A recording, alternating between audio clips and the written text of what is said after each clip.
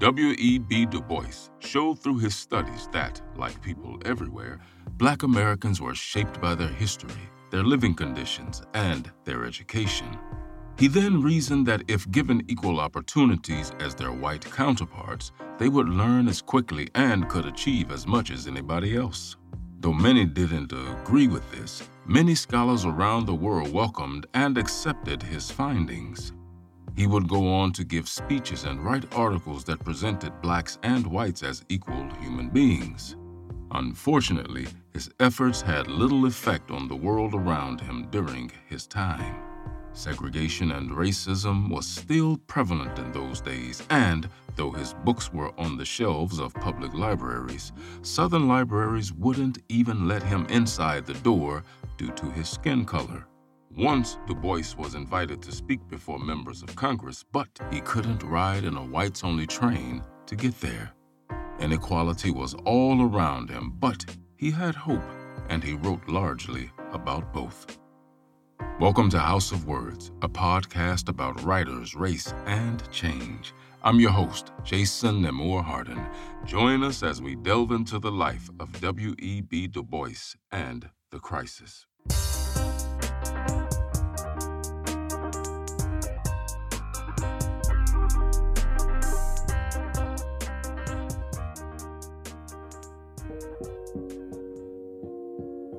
Quote, "You are not, and yet you are.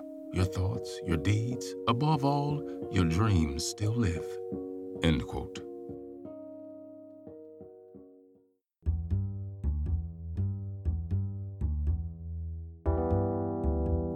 Born William Edward Burghardt Du Bois in Great Barrington, Massachusetts on February 23, 1868, he would later be known as W.E.B. Du Bois. However, during his childhood, he was simply known as Willie. The American Civil War had only ended 3 years prior to his birth, and as a consequence, the country was still undergoing tremendous changes, which seems apt considering the changes Willie would bring with him. Now, after his father Alfred left him and his mother Mary in 1870, when he was just 2 years old, the pair moved into Mary's parents' house. Mary worked hard to support her family, and although they were poor, Willie generally considered his childhood a happy one. Smart, fast, and athletic, he was a leader among the boys in his small town. His teachers took a liking to him, considering him a promising pupil full of wit and intelligence. At the age of 12, his mother suffered a stroke which left her unable to work, which in turn left him in a position where he was forced to work a part-time job in order to make ends meet for the family. Although the North was relatively integrated compared to Southern states given that he attended an integrated school, the fact that he did not have all the same opportunities as his white friends was not lost on him. Now, despite this, he continued to work hard and graduated from high school with top grades. At age 16, he had his heart set on attending Harvard University, a reality that was clearly out of financial reach for his family as they didn't have the funds to pay for such an education. He then spent a year working construction to earn money for school. Now that, combined with money donated from neighbors, he was able to attend Fisk University, a historically black college in Nashville, Tennessee, from 1885 to 1888. But being located in Tennessee, a southern state, his family worried about sending him there, where there were, of course, strict segregation laws. Now, blacks and whites were kept apart and treated differently. Nevertheless, Willie decided to take advantage of the opportunity to attend college. So he packed his belongings and headed south. While in the South, he experienced Southern racism firsthand, which at the time encompassed Jim Crow laws, bigotry, suppression of black voting, and lynchings. Now, upon receiving his bachelor's degree from Fisk, he made it to Harvard after all, as he was offered a scholarship. He studied history and sociology, becoming a cum laude graduate in 1890. Additionally, he went on to earn his master's from Harvard in 1891. Now, it was during his years at Harvard that Du Bois developed his theory that racism was a consequence of ignorance. Thus, for many years to come, he would attempt to educate white Americans about black people with the intention of proving that black people were not inferior, as many whites believed. He was convinced that if the United States offered all of its people true equal rights and a good education, the result would be increased success for the entire nation. In 1895, Du Bois completed his studies, becoming the first black American to receive an advanced degree from Harvard University, now known as a Ph.D. He was one of the most highly educated Americans of his day, but that didn't mean that any quote-unquote white university would hire him. After some time, he finally found a job teaching Latin and Greek at Wilberforce, a small university for black Americans in Ohio.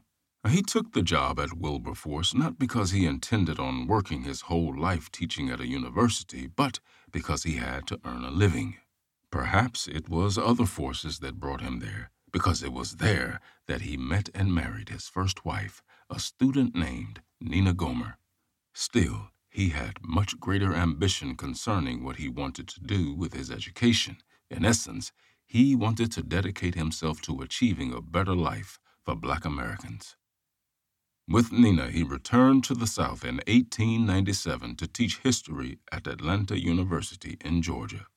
The university asked him to conduct research about black Americans, and he took this to be the perfect opportunity to prove through scientific research that blacks were not inferior to whites.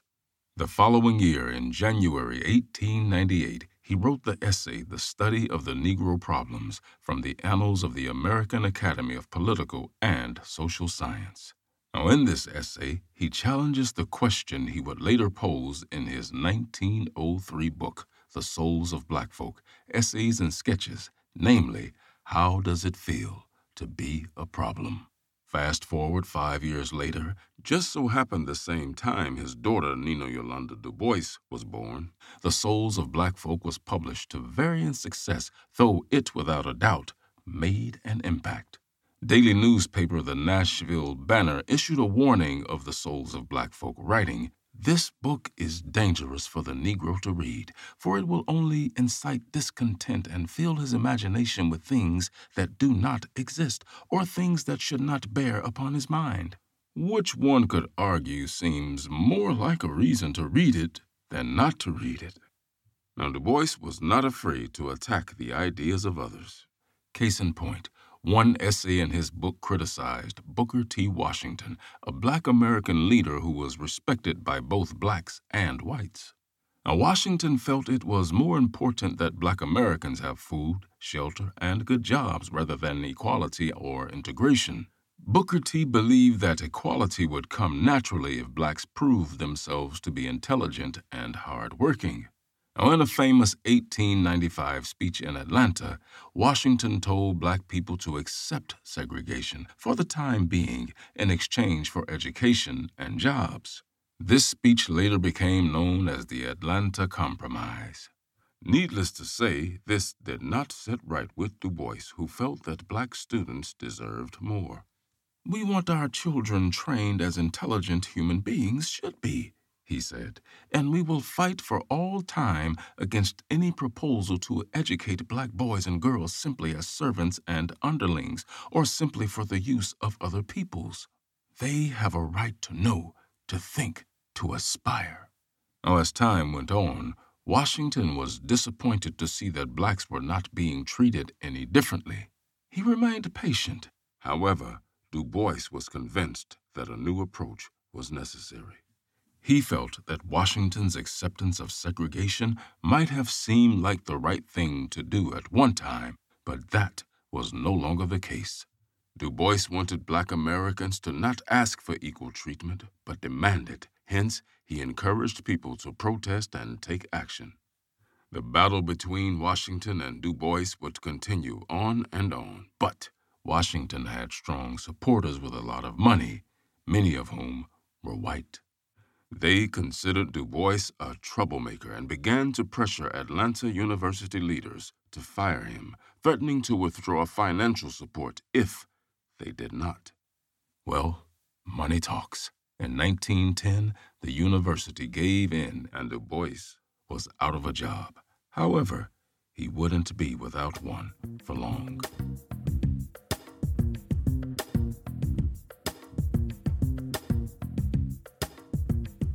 In May 1909, Du Bois attended the National Negro Conference in New York, which led to the creation of the National Negro Committee, chaired by Oswald Garrison Villiard. Now, the organization was dedicated to campaigning for civil rights, equal voting rights, and equal educational opportunities. The following spring in 1910, at the Second National Negro Conference, many of those present created the National Association for the Advancement of Colored People, NAACP for short.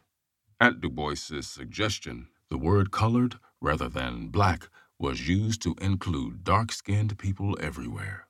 He became the NAACP's Director of Publications and Research, as well as the editor for the NAACP magazine, The Crisis. He accepted the job in the summer of 1910, and after departing from Atlanta University, he moved to the epicenter of the Negro world at the time, Harlem, New York. Now, the first edition of The Crisis was published in November 1910. It was originally subtitled A Record of the Darker Races, which would remain there from the first edition all the way until Volume 5, Number 4, published in February 1913. In that first edition, Du Bois wrote that the aim of the magazine was to set out those facts and arguments which show the danger of race prejudice, particularly as manifested today toward colored people. The Crisis was phenomenally successful, and its circulation would reach 100,000 in the year 1920. Black American artists drew the covers for The Crisis, and Black American authors wrote its poems, stories, and news articles. Du Bois's Men of the Month section featured prominent Black Americans. With this monthly magazine, Du Bois once said, I could discuss the Negro problem and tell white people and colored people just what the NAACP was and what it proposed to do. The 1910s were a productive time for him, even outside of the magazine. In 1911, he attended the first Universal Racist Congress in London, and he published his first novel, The Quest of the Silver Fleece. 2 years later, he wrote, produced, and directed a pageant for the stage, The Star of Ethiopia, but as time progressed, he began to have difficulties with other leaders at the NAACP. For one thing, he wanted complete control of the content of The Crisis, but others at the NAACP refused to give up their say. In particular, during 1915 to 1916, some leaders of the NAACP, disturbed by financial losses at The Crisis and worried about the inflammatory rhetoric of some of its essays, attempted to oust Du Bois from his editorial position. However, he and his supporters prevailed, and he continued in his role as editor. In 1915, he published The Negro, a general history of Black Africans and the first of its kind in English. The book rebutted claims of African inferiority and would come to serve as the basis of much Afrocentric historiography in the 20th century. Furthermore, the Negro predicted unity and solidarity for colored people around the world, and it influenced many who supported the Pan-African movement. That same year, the Atlantic Monthly carried one of his essays, The African Roots of the War, which consolidated his ideas on capitalism, imperialism, and race. In this piece, he argued that the scramble for Africa was at the root of World War I. He also anticipated later communist doctrine by suggesting that wealthy capitalists had pacified white workers by giving them just enough wealth to prevent them from revolting, and by threatening them with the competition offered by the low-cost labor of colored workers. The Crisis also continued to wage a campaign against lynching, and in 1915, it published an article with a year-by-year record of 2,732 lynchings from 1884 to 1914. The April 1916 edition covered the group lynching of 6 Black Americans in Lee County, Georgia. In the June 1916 issue, the Waco Horror article covered the lynching of Jesse Washington, a mentally impaired 17-year-old Black American. Now, Du Bois included photographs of the lynching in the article, and the article broke new ground by utilizing undercover reporting to expose the conduct of local whites in Waco, Texas. The magazine and the skills of its contributors only proved to be growing stronger in providing the truth. Now, in pursuit of the truth, no matter how ugly, he traveled to East St. Louis in the summer of 1917, where there were ongoing riots to report on. Somewhere between 40 and 250 black people were massacred by white people, primarily due to resentment caused by St. Louis industries hiring black workers to replace striking white workers. His reporting culminated in the article, The Massacre of East St. Louis, published in the September issue of the Crisis. Infuriated by the massacre, in order to voice the black community's outrage over the riots, he organized the Silent Parade, a march of around 9,000 black people down New York City's Fifth Avenue, the first parade of its kind in New York, and the second instance of black people publicly demonstrating for civil rights. That same year, as the United States prepared to enter World War I in 1917, Du Bois's colleague in the NAACP, Joel Spingarn, a white man, was by some accounts Du Bois's best friend.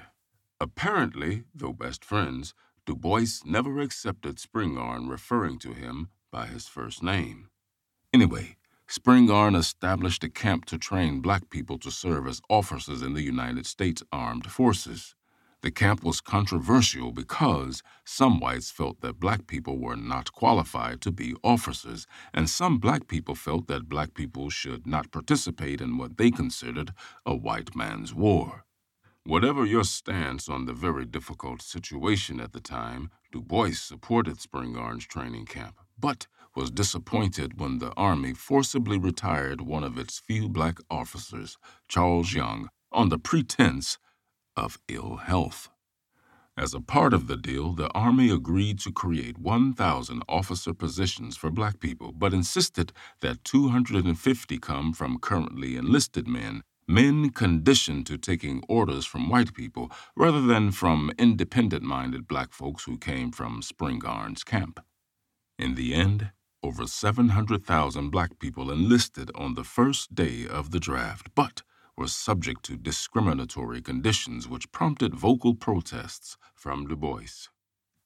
When the war ended, he discovered that the vast majority of black soldiers had been relegated to menial labor as stevedores and laborers during the war. Some units had been armed, and one in particular, the 92nd Division, the Buffalo Soldiers, engaged in combat, but the majority did not come close to being seen as equals.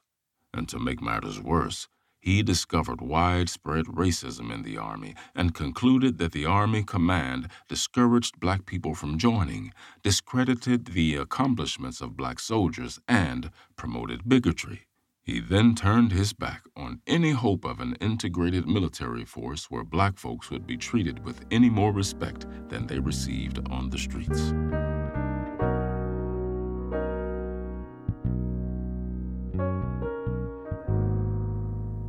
Concerning the Harlem Renaissance, he had conflicting emotions. When it first fully emerged in the mid-1920s, his article, A Negro Art Renaissance, celebrated the end of the long hiatus of black people from creative endeavors.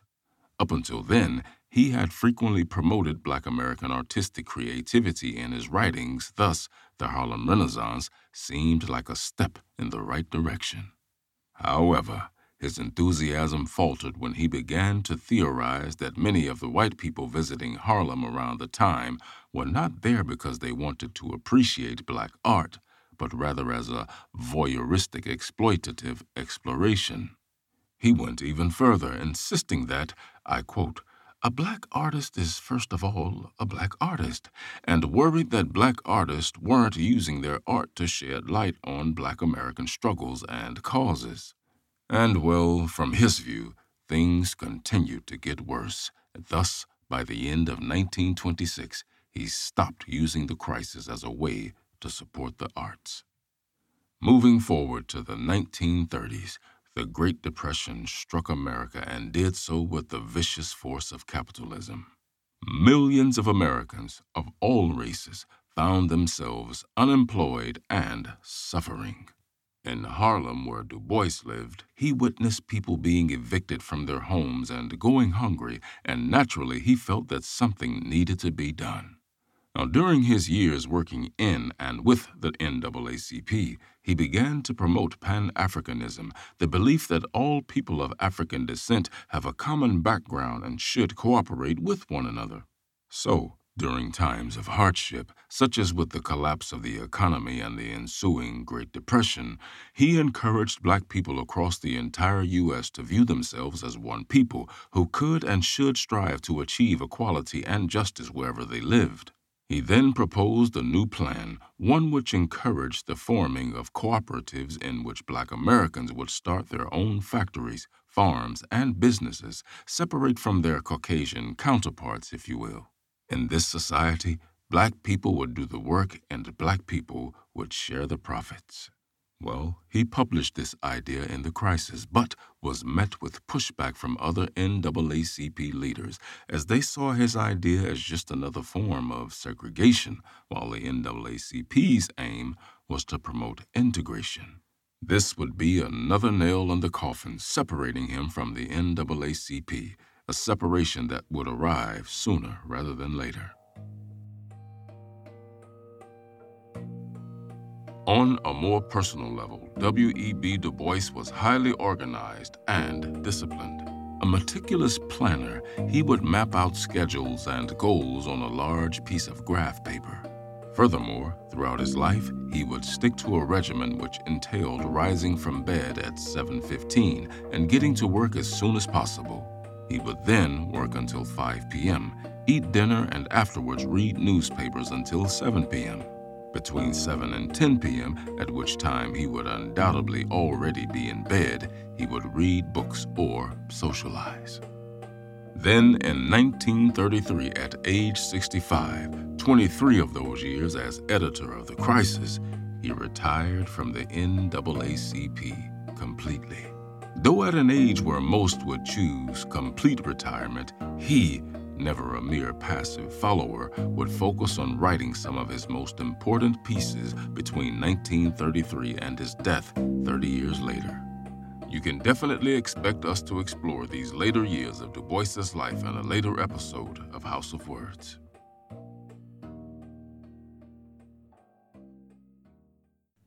As usual, let's wrap up this episode with a quote from the trailblazer himself, W.E.B. Du Bois.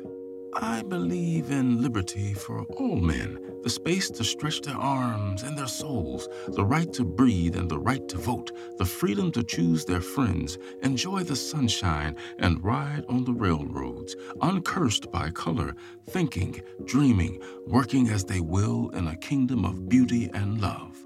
End quote.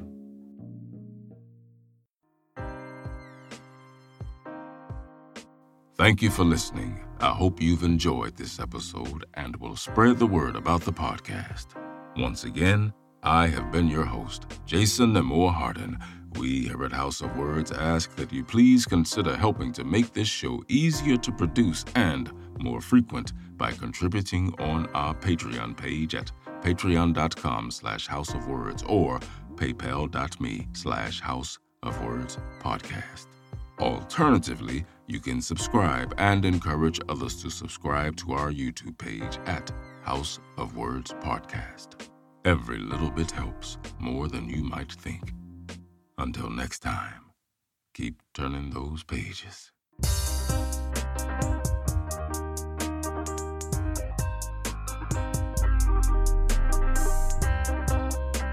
House of Words is written and produced by Cristo M. Sanchez. Narrated and written by me, Jason Nemore Harden, and music by Creature 9 and Wood. All rights and ownership belong to Cristo M. Sanchez and Jason Nemore Harden.